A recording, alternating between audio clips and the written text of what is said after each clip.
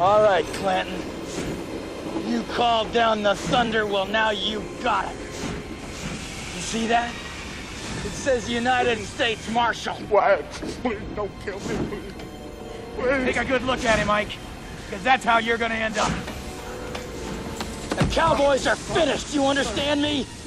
I see a red sash, I kill a man wearing it. So run, you cur. Run! Tell all the other curs the law's coming! You tell them I'm coming! And hell's coming with me, you hear? Hell's coming with me!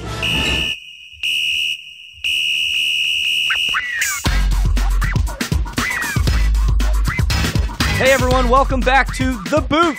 It's The Boot. We are recasting classic movie reboots, so Hollywood doesn't have to. You're welcome, Hollywood. I mean, they're going to though, right?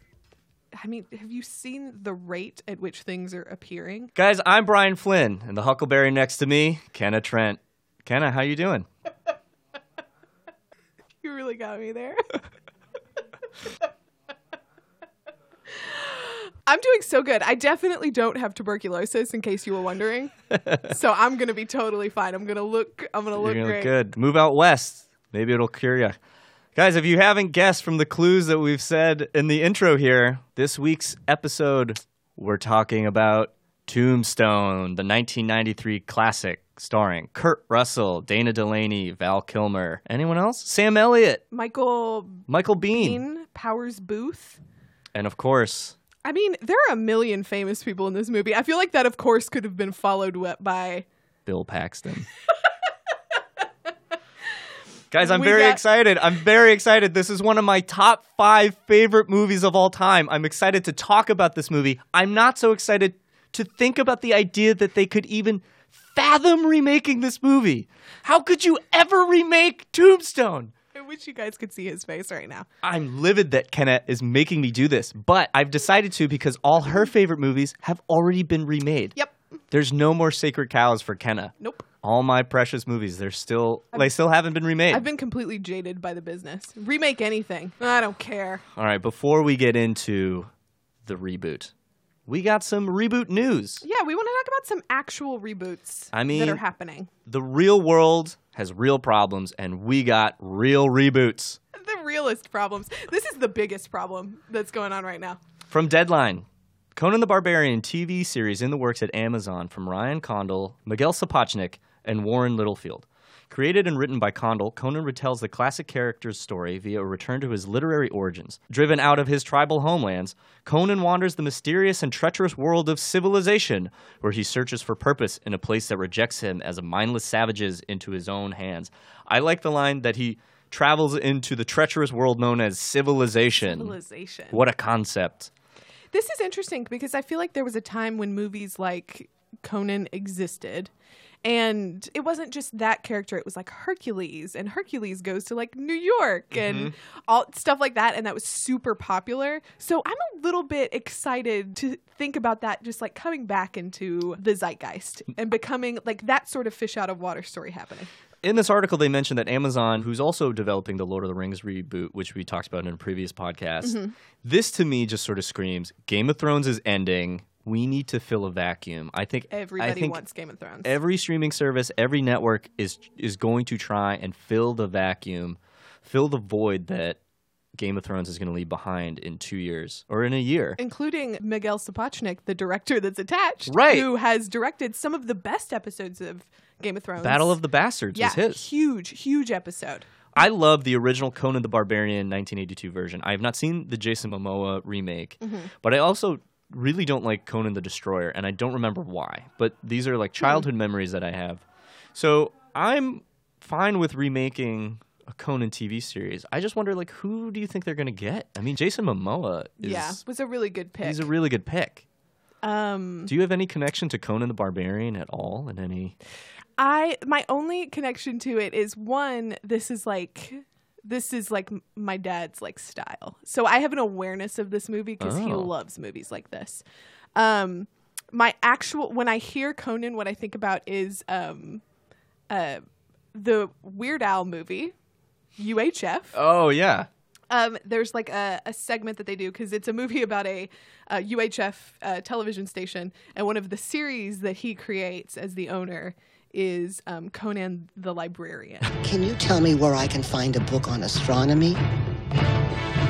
Don't you know the Dewey Decimal System?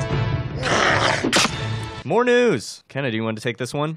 Yes. I'm passing you the ball. What a great setup. You're passing me the ball, much like LeBron James might do. Speaking of LeBron James, he is producing a House Party reboot for New Line. In case you're unfamiliar with House Party, it was a 1990 comedy movie featuring Kid and Play, the rap hip-hop duo of Kid and Play that led to 2 sequels in 1991 and 1994. James has said about the movie, this is definitely not a reboot. It's an entirely new look for a classic movie. Everyone I grew up with loved House Party. To partner with this creative team to bring out a new House Party to a new generation is unbelievable. So I don't understand. It's not a reboot. Is it a sequel? I think maybe he used his terminology a little incorrectly, because I think what he's saying is, don't think of this as an extension of the Kid and Play movie. Uh-huh. Think of it as a new part of this universe of House Party that just has similar themes and ideas, but is not like trying to take the same characters and like reboot the idea. So by definition, it is a reboot. Yeah. I mean, he plays sports for a living, so let's cut him some slack. Okay. But I would definitely watch this reboot. yeah, I love the idea of him talking about how like all my friends and I grew up watching this movie, and just the idea that it's about some kids who want to throw a party. Like, why not just take the idea? He's in a place now where he can do it, so why not just take the idea and create it for a new generation? Because you loved what it was so much as a young person. I think that there is a lack of party movies. They were kind of big in the late 2000s with Superbad, and then what was that one that was like First Person Party X or something like that? Oh, Project X. Project X. I think there's a market for party movies. I really do. I really think every 4 years there's like a wave of party movies because they're specifically tailored for a new crop of college kids. Yeah, like how do people party in the current climate? Right. I remember Old School came out, I think, in my later high school years, and it was sort of a movie that I carried into college. I wouldn't say, is it my college movie? Yeah, maybe. You know what's funny is like I come into college with Old School, and I left college with Wedding Crashers. Like that's sort of the arc of my college movie experience, which is weird because I mean different Wilson brother, but same old Vince Vaughn. Vinny Vaughn was there all 4 years. He was there for you when nobody else was. No one else was there. Should remember that. All right, guys, we're going to get into this reboot of Tombstone. Now, before we do, Kenna, why don't you draw your laptop and shoot those rules out? You're so excited. I am very excited to talk about this I movie. just don't even like this is the anti-singing in the rain for me. Your entire posture has like completely changed.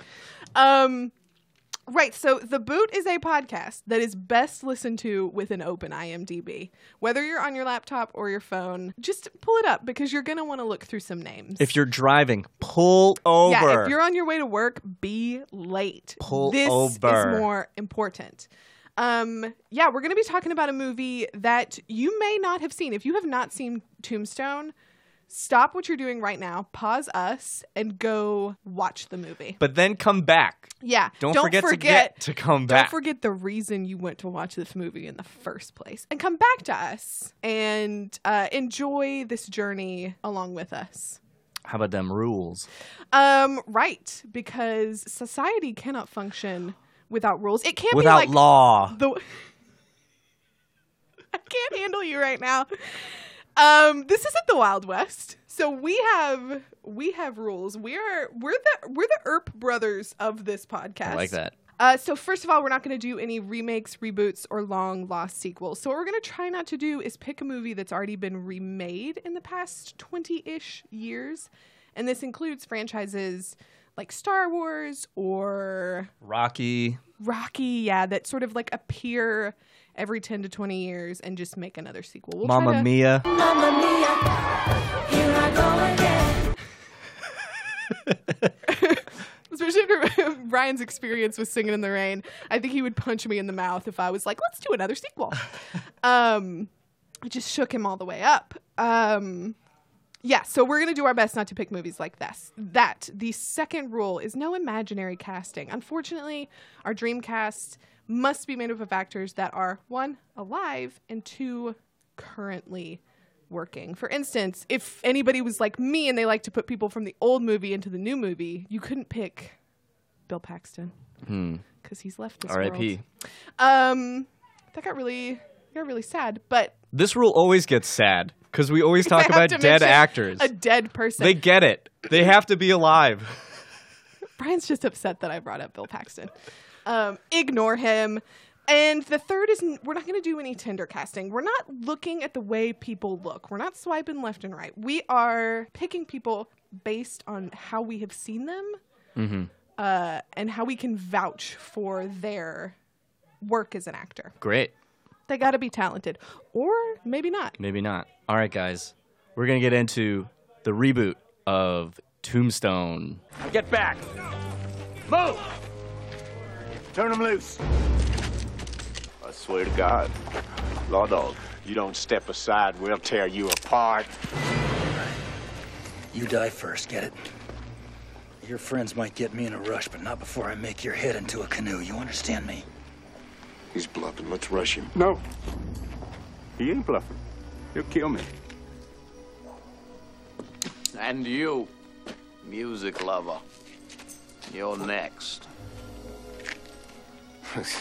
Drunk piano player. You're so drunk you can't hit nothing. In fact, you're probably seeing double. I have 2 guns, 1 for each of you. I've seen Tombstone. I tried to do the math. I'm almost certain I've watched this movie over 100 times. So, how did you like this movie? Have you ever seen this movie? I was so nervous making my list for this movie because I would think of actors that I just enjoyed but were kind of out of the box, and I would be like, Brian's going to kill me if I try to replace this person with this person. He is going to look at me like I'm psycho. I'm very precious of this movie. And continue, because I'm going to make a point about why I love this movie so much. Okay. In terms of maybe another Wyatt Earp movie that came out around the same time. Yes. So, finish what you're As Hollywood is wont to do, there were several, Wild West movies about Wyatt Earp at one time. I have definitely seen this movie before. But as I was watching, I realized that I did not remember very much of it. This is kind of interesting. My AP US history class in high school, not to brag about, my education. You are bragging. I didn't take the test. It doesn't matter. But our teacher for that class was really cool. Shout out to Mr. Walters, who will never hear this podcast. And so we did, when we got to this point in history, an actual reenactment of the gunfight at OK Corral, where he took us into this part of the school where we were able to sort of physically be the characters so we could kind of see how it all went down. And so I just have this sort of love for the idea of this story and the idea that this romantic idea I think we have of the Wild West is all perpetuated by movies. And I think that's so much fun. So, as I mentioned earlier, there was another Wyatt Earp movie called Wyatt Earp, starring Kevin Costner, Dennis Quaid, Michael Madsen, and Gene Hackman, Bill Pullman, a whole slew of other incredible actors. And I had never really seen that version because I've just always loved Tombstone. Recently, I rented it, I watched it, I fucking hated it.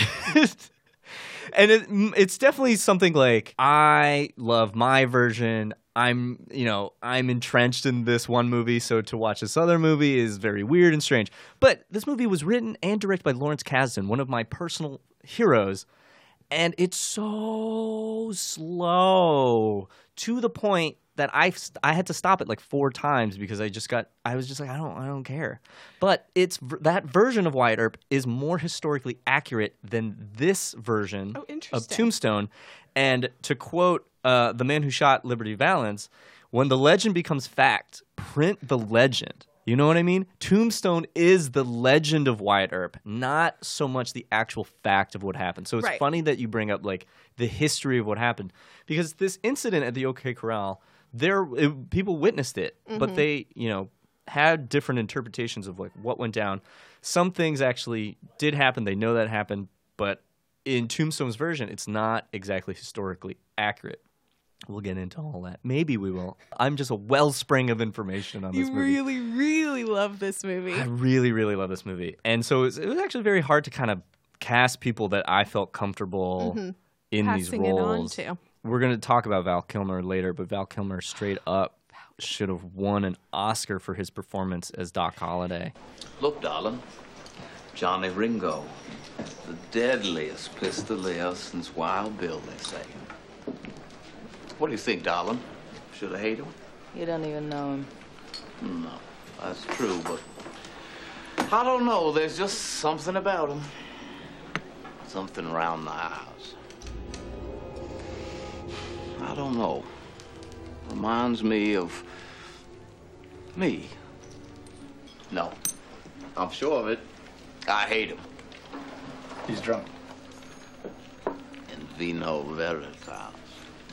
There was a point at the beginning, because we first meet the villains of the movie, and just like Michael Biehn's like, is that how you pronounce his name? I think so.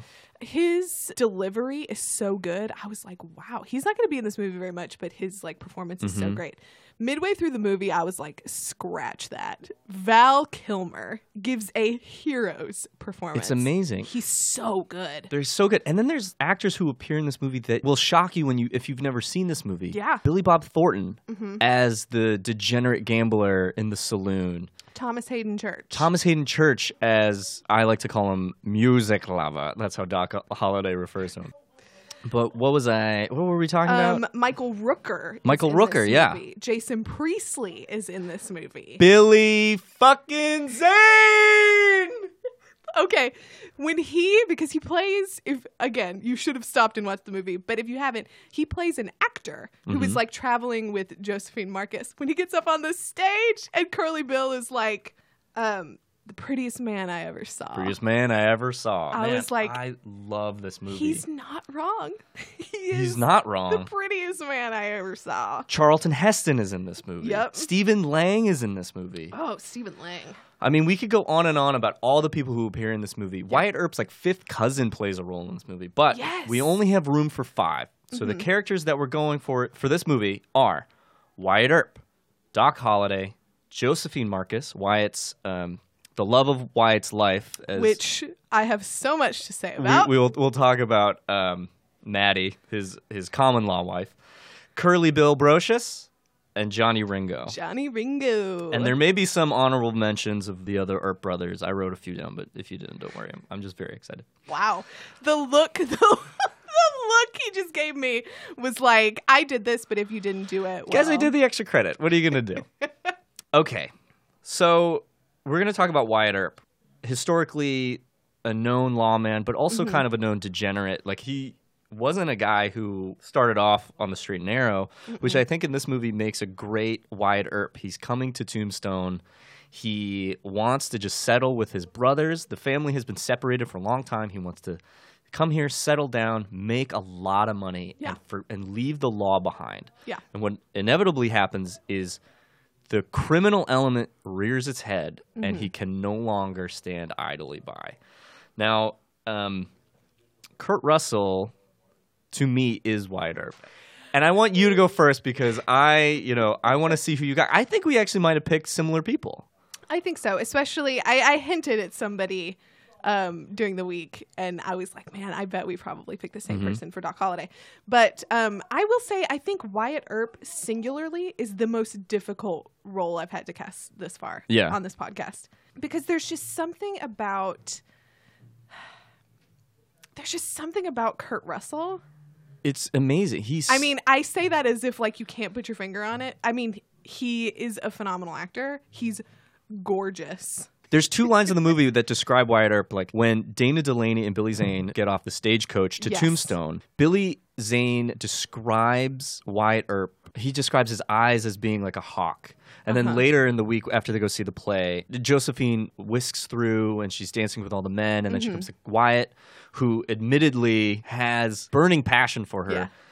Rebukes her offer to dance with her. He turns away, and Doc Holliday says, "Wyatt, you are an oak." And I think that's really hard to cast. It's really hard to cast what Kurt Russell has really And honestly, I think lived it's in. difficult because it is not like we make so many Westerns now that it's like naturally we would put John Wayne in this movie because he's an old cowboy. Those people, we don't make movies like that anymore. Those people don't just exist fresh in our minds. So you kind of have to dig up a new cowboy, which I don't think this person is like new. I think as soon as I thought of them, I was like, maybe there's somebody better. But when I thought about Wyatt Earp as the sort of like tested lawman who just wanted to get out of the business, this guy, I was like, he plays a little more of a weathered Wyatt Earp. Okay. But he still has a lot of charm, which Okay. is essential. So I picked Matthew McConaughey. Ooh. I love it. I'm so like taken aback. Like, yeah. I'm happy that you're happy. Right. Well, what's funny? Well, first of all, McConaughey. We don't have to explain who Matthew McConaughey is. No, if you don't know who Matthew McConaughey is, Stop listening to we the don't podcast. want you to listen. Get out. What was I going to say about? Oh yeah, I immediately thought of first of all his charisma, his just sort of his presence is definitely someone who could erase Kurt Russell a little bit. I just think of him as Cole from True Detective. Is that what you thought? Well, I think I first just think about his swagger just as a person. He gives off this, like, he sort of looks like he should just have a gun on his hip. Like, that's who he is as a person. But then I was like, yeah, but is he capable of playing the role? And I was like, look at the whole first season of True Detective. Right. He nails it. And I think we're ready for him to become a, like, Western hero. Yeah. I think it would be a really solid move for his career. And I like your point that this is a Wyatt who has come for a new beginning. Like, he's more weathered. Like, his past is behind him. Yeah. And, even though it's not really. The first time in our lives we got a chance to stop wandering and finally be a family. Now, this is trouble we don't need. You saw what happened to Fred White? We know what we're doing, Wyatt. Okay, fine. Say you're right. Say you don't get yourself killed. That's something else. All those years I worked those cow towns, I was only ever mixed up in one shooting. Just one. But a man lost his life, and I took it. You don't know how that feels, Morgan. Believe me, boy, you don't ever want to know. Not ever. Props, Kenna. You Gosh, thank wowed me so on the first one. much. Yes! You got me. We did it. I picked Joel Edgerton. Ooh, that is a really good one. And I had two. I had two that I kept flipping back and forth. But I picked Joel Edgerton. If you don't know who Joel Edgerton is, he's in Loving. He was in, with the Ridley Scott Moses movie. I wanted to say Prince of Egypt, but that's not what it's called. It's interesting because now that I'm thinking about it, I'm like, does he star in very many things? He's in Zero Dark 30. Mm-hmm. I mean, Loving is really the only one I can think of currently offhand where he is sort of... He's a co-lead, though. He's not really just like he the was lead. in Star Wars, which is... But he's not the lead in Star Wars. He plays young Uncle Owen. I love Joel Edgerton. Yeah. Now that I think about it, I'm like, this man is an Like, you get him that thick Kurt Russell mustache, and you watch him step off of a train, Yeah. I'm in, man. If I was Josephine Marcus, I would be like, I'm going to get me that. Doesn't she say something like that? She's like, I want one. Yes. And then Billy in Zane... a very with weird way. Yeah, with a great quip, he's just like, happy hunting. I love that. All right, I'm glad you enjoyed my pick. I loved your pick. Man, we're off to a great We're off to a great start. Now, this is where it gets harder. Because like before we talked about Val Kilmer, if you have not seen this movie, every line Val Kilmer says in this movie, you will repeat to yourself over and over and over. The second time he says, please replace my poor impression with the actual clip, I'm your Huckleberry. I'm your Huckleberry. I like rolled off of the chair. I could not believe that they used that line twice in the movie. But his delivery of everything that could be perceived as completely ridiculous is stunning. It's so good. And the way he plays the disease, the way he plays his degenerate behavior, his gambling addiction, his relationship with Kate, which was a real relationship. And, you know, Doc's life very much was one of, I'm going to die any minute, so I'm going to die doing whatever the hell I want, which is gamble. Yeah. There's Spend that time great with part towards the end where clearly he's like dying in front of them. And who are they with? Who says like, why are you the one who's sticking around? And he says something like Wyatt Earp's my friend. Doc, sorry to be in bed. What the hell are you doing this for anyway? Wyatt Earp is my friend. Hell, I got lots of friends. I don't. It's heartbreaking. But it's so like there's just stuff about the character that you're like, how did they pull this off? I think the death scene when Doc is in bed and it's the last time he and Wyatt see each other and Wyatt has to say, he makes Wyatt say goodbye to him. Yeah. Val Kilmer is astonishing. I feel like it's like that scene you just mentioned where it's not this grandiose where he's stepping out with his guns, you know, ready to go toe to toe with someone. He's quietly dying in a bed. Say goodbye to me.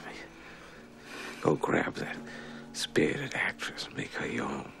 Take that beauty and run. Don't look back. Live every second. Live right up the hill. Live Wyatt. Live for me. I love this movie for so many reasons. Yeah. I would say Val Kilmer is 50% of all reasons. So I went last for Wyatt, so I have to go first for Doc. I had to pick an actor who's charming, and I wanted to pick an actor who might not have done this kind of role yet. I picked the Goz. I picked Ryan Gosling. Interesting. Yeah. I think I picked him based on his work in Nice Guys. I got to see him as that kind of cop duo. He was more comedic, but he was still kind of strung out a bit. But also The Place Beyond the Pines, when he plays like the criminal in that. He can be very subtle, which is ultimately the key to what made Val Kilmer so great, is that you can take this part and run with it. Or you can just take it down a notch and it'll be perfect. I'm not sure I like yours as much as mine, but I think it's an interesting idea. All right. Who you got? I picked someone who initially came to mind when we were doing Singing in the Rain, and I desperately wanted to cast him in that. But then when I watched Tombstone, I was like, I can't picture somebody else being Doc Holliday. And I picked Chris Pine. I knew you were going to say Chris Pine because I also thought of him for Singing in the Rain, and I also thought of him more for Wyatt. But he's a great pick for Doc Holliday. I think partially because when we saw him get really serious in Hell or High Water, I mean, that performance is incredible. But I kept thinking about taking that intensity and tossing in a little bit of his character from like Wet Hot American Summer. Yeah. Like that kind of energy. I think he could be funny. He could be like suave. He could be all these things. And I would believe it. Have you seen the movie Smoking Aces where he plays sort of like... Yes, once. He's so wild in that. But he's a tremendous character actor, which is weird because he plays, you know, Captain Kirk in the Star Trek movies. He generally is like cast now in these like sort of straight man leading roles. But I think he's really more of a character actor, which is really surprising for someone who can toe that line on both. I see him as this sort of, because I think part of Val Kilmer's charm is that he makes his like degenerate lifestyle, the fact that he's dying, he makes it all look really good. So I was like, man, who is the person who would like catch your eye, but that you can't mess with? Yeah. Chris Pine. Josephine Marcus. Josephine is a very interesting character. I looked up her sort of background. And her history, so we can now talk about what you've been dying to talk about this whole podcast. When Wyatt and the Earps come to Tombstone, Morgan and his brother Virgil are both married to two women. Wyatt brings his common law wife, Maddie, who is an opium addict, basically. Yes. And through this whole movie, she's sort of languishing in this addiction. And you watch Wyatt and her relationship completely deteriorate while Wyatt's relationship with Josephine basically ignites, which actually happened in history. Like they met in Tombstone. They ended up spending the rest of their lives together. And even to the point when Wyatt Earp died and someone was writing his biography, Josephine tried to erase Maddie from Wyatt's history. This poor woman. Okay, so first of all, yeah, his brothers are married. Bill Paxton, who plays Morgan, his younger brother, I did not like the way he looked at any woman in this movie. He is the one who, he's like so excited about his young, beautiful wife, but as soon as they like ride into Tombstone, he's the first person to be like, look at all these women, like the people at like the public house. And I was like, your wife is sitting directly behind you in this wagon. Second of all, yes, Maddie, whose given name is Celia Ann, is addicted to laudanum. To the point where there's a scene in the movie where Wyatt's like, I don't know, looking for a shirt in their dresser drawer, and he happens upon maybe a stash of 20 bottles, empty bottles of laudanum. You're right. Is that the opium Lou gave you? Maybe you should see a doctor. Wyatt, it's just headaches. I know what I'm doing. No, I don't need to see a doctor. All right. Just go. Everything's fine, Wyatt. Work well. I think my big issue with their relationship was that they attempt to make it so that we're okay with him leaving Maddie because she's a drug addict. I don't know if that is why the movie definitely sort of seems like because Wyatt is off making all this money and Maddie's at home in bed basically getting high all the time. I think it's more because he meets Josephine and they go on that horseback ride. And she starts talking about she does whatever she wants. Least subtle meet cute ever in the history of movies. I don't have time to be proper. I want to live. I'm a woman. I like men. If that means I'm not ladylike, then I guess I'm just not a lady. You're different. There's no arguing that. But you're a lady, all right. I'll take my oath on it. I think she just sort of enraptures him as someone who has more life than maybe Maddie does, because Maddie unfortunately has an unfortunate disease and an addiction to laudanum. Is Josephine a version of a manic pixie dream girl? That's a really great question that I have not thought about this movie, because I would say no for one reason. Okay. She's not trying to get Wyatt to grow up. She just sort of tempts Wyatt into a different life that he can't walk into yet because he has to deal with the murder of his brother, the attack on his family, his whole revenge tour.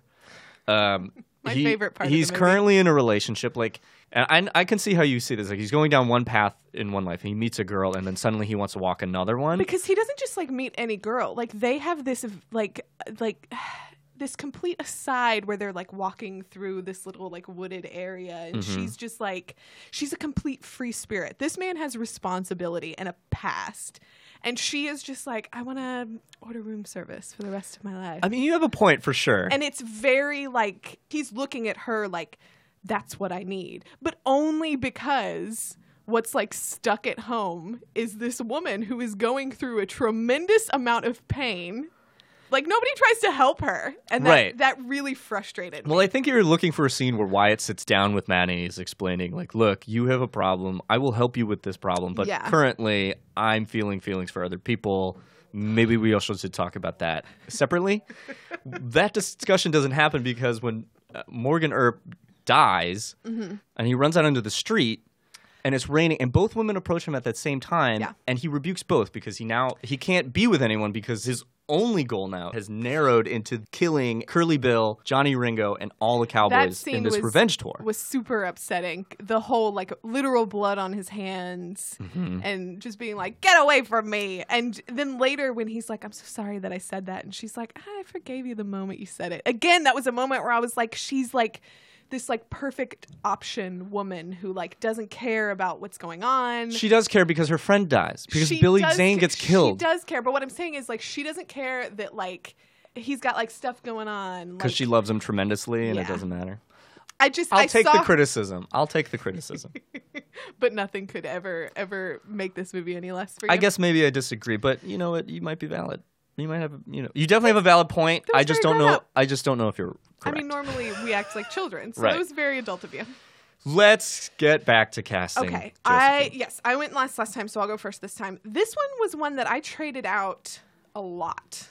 Because I had several ideas and I was just like, who is that classic Old West woman that's like a classic beauty but sturdy? Like someone in her position, someone who has a profession, quote unquote, who is like traveling around, living her best life. Like, who is that woman who can handle it all on her own?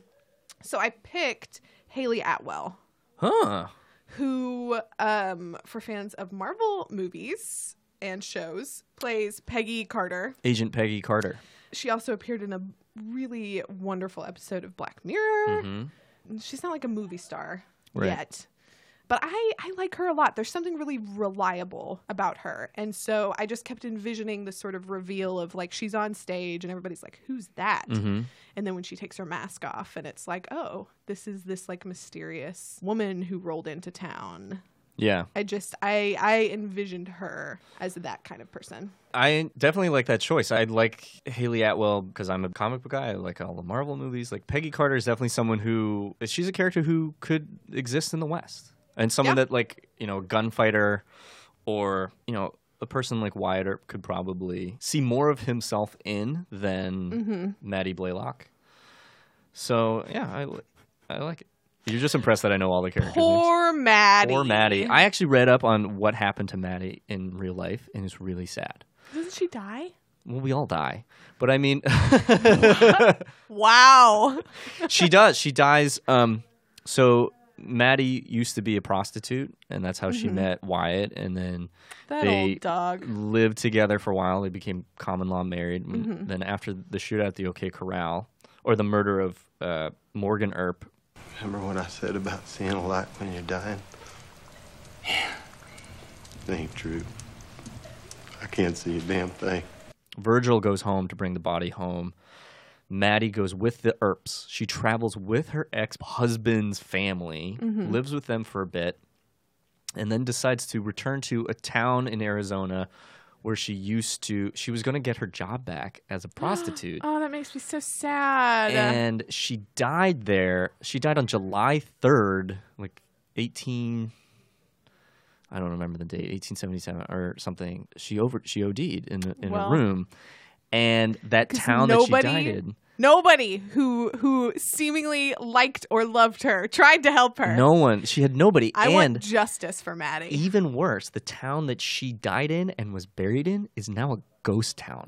Ooh, that's exciting. That's exciting. But I like, love a ghost it's town. like she's just like erased from history. And if Josephine had her way, she would have been erased from history. Right. So it's definitely a more tragic character than this movie. It makes me so us. sad because they do sort of give you the impression that like she was really taken in by the other wives, and so it makes sense that like if those are your only friends, like you would return right with the family. But just the fact that she like felt like she just had to go back to her old life. I know it's really awful. It's kind of upsetting. But we're here to talk about Josephine. Who cares about Maddie? Wait, you did? Yeah, I didn't do my Josephine. Now. It's funny that you mentioned like Manic Pixie Dream Girl because now I'm looking at my choice and I'm wondering, did I pick a Manic Pixie Dream Girl? Maybe I did. Because you're a man. Oh, come on. But I think I see Josephine through the lens of like, this is something that's very precious to Wyatt in a town full of violence. Their relationship is definitely strange because it's almost immediate. So I'm trying to pick a woman who had as much like charisma as I could think of. So I picked Alison Brie. Interesting. She's also on my list. Right? Yeah. Good. I'm glad. I love Alison Brie. Yeah, she's fantastic. I'm in love with Alison Brie. Oh, wow. Good for Dave Franco. So like if you didn't get to be with Paul Rudd, you would want to be with Alison Brie. It's like Paul Rudd, number 1. Okay. Alison Brie. Okay. Just so we're far behind second. Just so we're straight. Just so we're all clear on how Bry Guy, who's on his list. Yeah, so it shows Alison Brie. I like that a lot. I don't know if we've talked about Josephine and Maddie a lot, so I don't know if. And she's on your list. I don't have to defend this choice. No, she's really great. Okay, so let's get to the villains. Ooh, the villains. The villains. The this one was fun. Leader of the cowboy gang, Curly Bill Brocious, played by Powers Booth. Also R.I.P. He died a few years ago. I think like last year. Curly Bill is kind of braggadocious. He's a little more wild compared to Johnny Ringo, who's kind of like, these two are kind of the yin and yang to Wyatt and Doc in a lot of ways. Like Johnny Ringo is like a methodical killer, but he's quiet. Curly Bill's a little more loud, and you know, they kind of play on Wyatt and Doc a little bit.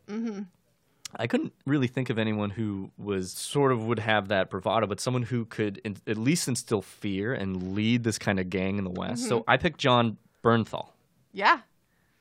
No, he's a great villain. I mean, he played this sort of unhinged killer in The Walking Dead for the first few seasons. Yeah, he's in The Punisher. He plays Frank Castle in the Netflix series Punisher. I think that sort of like set him into this zone of like he's the dark actor. He lives in a world of violence in most projects he's in. Although he's in Baby Driver, admittedly, I still haven't seen yet.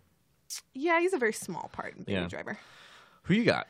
We've actually talked about this person already on the podcast. I wanted to pick someone who, because I sort of saw, like, the idea is that Curly Bill is the head of the gang, Johnny Ringo is his successor. Yeah. And there's even that part where, like, Johnny Ringo gets drunk and Curly Bill is like, I'm worried about the future of this group if you're in charge. Johnny, don't! No, whoa. No! I want them spitting blood! Easy, son, easy. Now ain't the time. I tell you, boys, even I'm worried what's going to happen once Ringo runs this outfit. God have mercy. Even though there's another part of the movie where Curly Bill gets drunk and shoots the actual Fred White. marshal. Yeah. I was like, gosh, he needs to be that sort of leader that even when he screws up, people are still behind him. He's still got enough in him to continue on. And I came up with Vince Vaughn. Oh, wow. That's really interesting. So like your whole cast is kind of shaping in my mind. So now I'm just watching Matthew McConaughey storm into a creek with a loaded shotgun while Vince Vaughn empties his pistols, which really completely missing. Yeah, and that really actually happened. Yeah, and steps to Curly Bill and just Matthew McConaughey blows Vince Vaughn's head off. Here's the thing about Vince Vaughn. His career has taken quite the turn.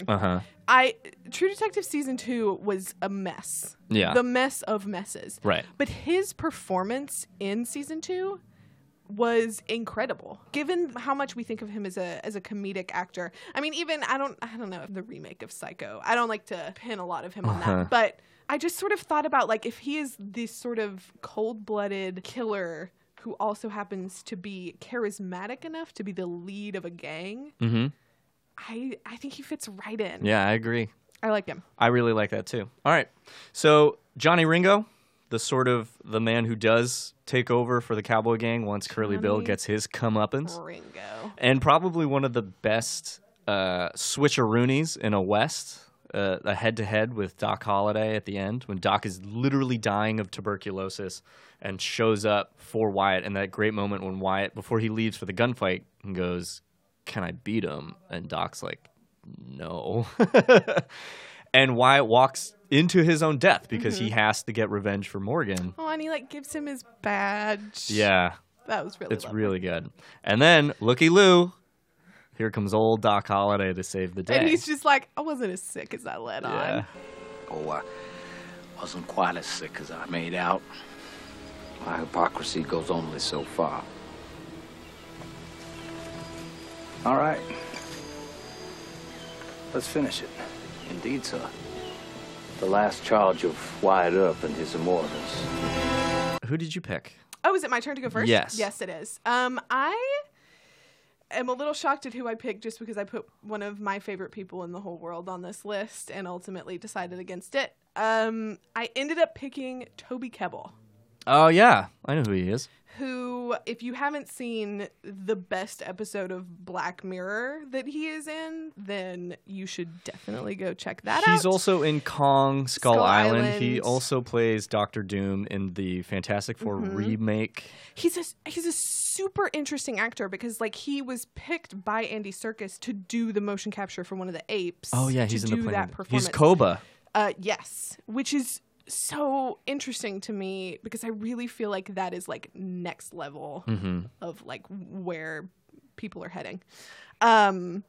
But yeah, I like him a lot. I specifically tried to go watch Kong Skull Island just to hear him do a Southern accent. Yeah. And I didn't make it very far into the movie. Because let's be honest, Kong Skull Island is an ode to how cool helicopters are. Not a monster movie. But I saw him and heard him and felt good about him. Yeah. And made my final choice. I picked Milo Ventimiglia from This Is Us and Heroes. Gilmore Girls. Oh, this is one Kenna is not agreeing with. Well, I'm mostly shaking my head at This Is Us because I just don't get it. Oh, okay. But so here's my stance on Milo. I think he's a good actor. I think he's a good actor. I might have broken a rule with him. I think I broke the Tinder rule. And here's why. Okay. I think he has a great stare. And I think for a Western, when you can get an actor who can kind of give you that look, then you got to cast him. So I picked Milo, 1, because I know his work. 2, because I think his work is great. And 3, put that Johnny Ringo hat and have him just kind of, like, have him do the scene where he quotes Revelations. Hey, Johnny, what that Mexican mean? A sick horse is gonna get us, huh? He's quoting the Bible. Revelations. Behold, a pale horse. The man who sat on him was death. And hell followed with him. I just think he'd be a cool secondhand guy who doesn't get a lot of opportunities, I think, in big budget movies. So that's where I went. I feel like it's not there for you. I have a very specific bias. Not that I don't think he's a good actor, but I'm a massive Gilmore Girls fan. Right. Gillies. Where you at? And Jess is my least favorite boyfriend. Logan is my first, in case you're curious. And I just truly don't understand the obsession with This Is Us. And so when I see him, I feel like I see the iconic parts that he's now become associated with. And I don't see him as his own character. Okay. I disagree. He's an actor. He can play any role he wants. All right. We made it so far, and now Brian's like, nope, we're done. Is that it? Did we do our 5? Yeah, we did our 5. We did our 5. We haven't even talked about the shootout at the OK Corral. Oh, yeah, Here's my one criticism of the movie. As they walk to the OK Corral and the theme music is building, there's just a building burning in the back. I had the same question. Who lit that building Who lit on the fire? And there's only one guy throwing water at it. And I'm like, look, can we just pause the gunfight for maybe half an hour so we can make sure no one is dying in this blaze behind you?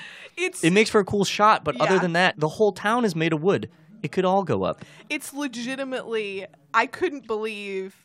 I think because I'm familiar probably most of all in this movie with that shot of them walking. And so then when you're watching it and you sort of see that, you're like, how did this happen? Why wasn't this their first concern before they go to the OK Corral? But everybody looked wonderful.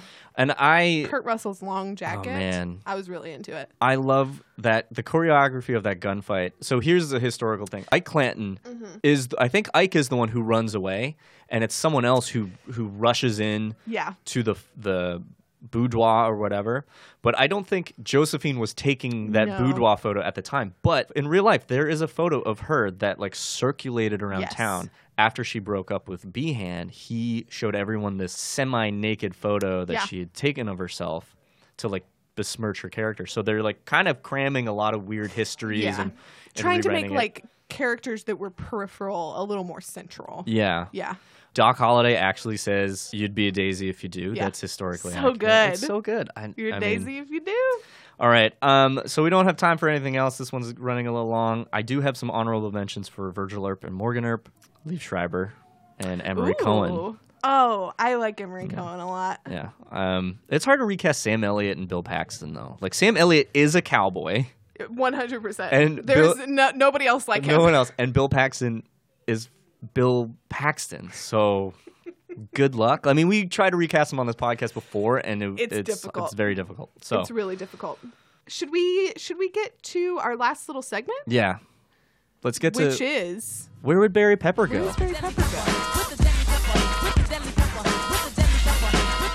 So if you haven't listened to this podcast, if for some reason you're joining us on episode 7, why? Which is really strange. Hopefully one of the better ones. We do a segment called Where Would Barry Pepper Go? And we cast our favorite character actor, Barry Pepper, who you might know from Saving Private Ryan and Green Mile. Battlefield Earth, although I don't know why you would would you ever know have him seen him specifically from from that? Battlefield Earth. And we try and give him a role in this movie. We try and give him a role in every movie we do. I put Barry Pepper as Turkey Creek Jack Johnson, who was one of the guys who went on Wyatt's revenge tour after Morgan dies. Interesting. But you meet him earlier when Wyatt is introducing Doc to Sheriff Behan, and he stumbles out of a saloon gunfight with who's the other guy? I don't know. I don't know. There was 2 guys they come. I cast them as You should know. I should know. It's interesting that you chose him because I chose the other Cowboys mutineer. What is the guy who leaves the Cowboys gang? McMaster. Oh, yeah. Played by Michael Rooker. You're right. That's who I picked. That's a great pick. He could have also been Charlton Heston's role when they go to the ranch, Hooker's Ranch. Henry Hooker. Can I say that his revenge tour was possibly one of my favorite parts of the movie? Just because the action all at once was so wonderful. Literally just lots of shooting. Which, by the way, the shooting style in the Old West was just don't look, just shoot. Yeah. Spray as many bullets There's as you just can. lots of scenes of them with their heads down, just like popping off. But there's a part where they bust in on one of the cowboys in bed with some prostitutes, I'm assuming. And whoever Doc Holliday is with is like, don't move or nobody move. And he's like, by all means, please move. That's Turkey Creek. Yeah, that's who I put Barry And Pepper. I loved that. Also, I sounded a little bit like Frank Underwood just then. Yeah, a little bit. Feel free to replace that with the actual quote. All right. If you made it all the way through, thank you so much for joining us on this very special episode of The Boot. Thanks for joining us. It's been really fun. Where can they find us? You can find the podcast on Apple Podcasts, Stitcher, and really wherever you get your pods. Just search for us. By The Apple Boot. Podcast, do you mean iTunes? Yes. Okay. That's the yeah, there's the whole thing about how like the new podcast app is like Apple Podcasts, Oh, okay. and then listen, I don't make the rules. But I follow them. You can find us on social media, us together, this podcast, on Twitter @The Boot Podcast, and on Instagram @Boot Podcast. You can find Kenna on Twitter @Kenna_Trent, all one word.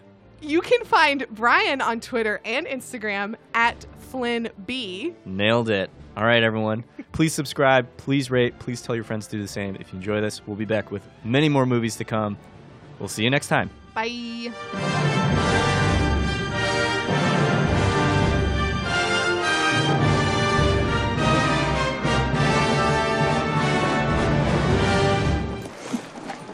Oh, Johnny, I apologize. I forgot you were there. You may go now.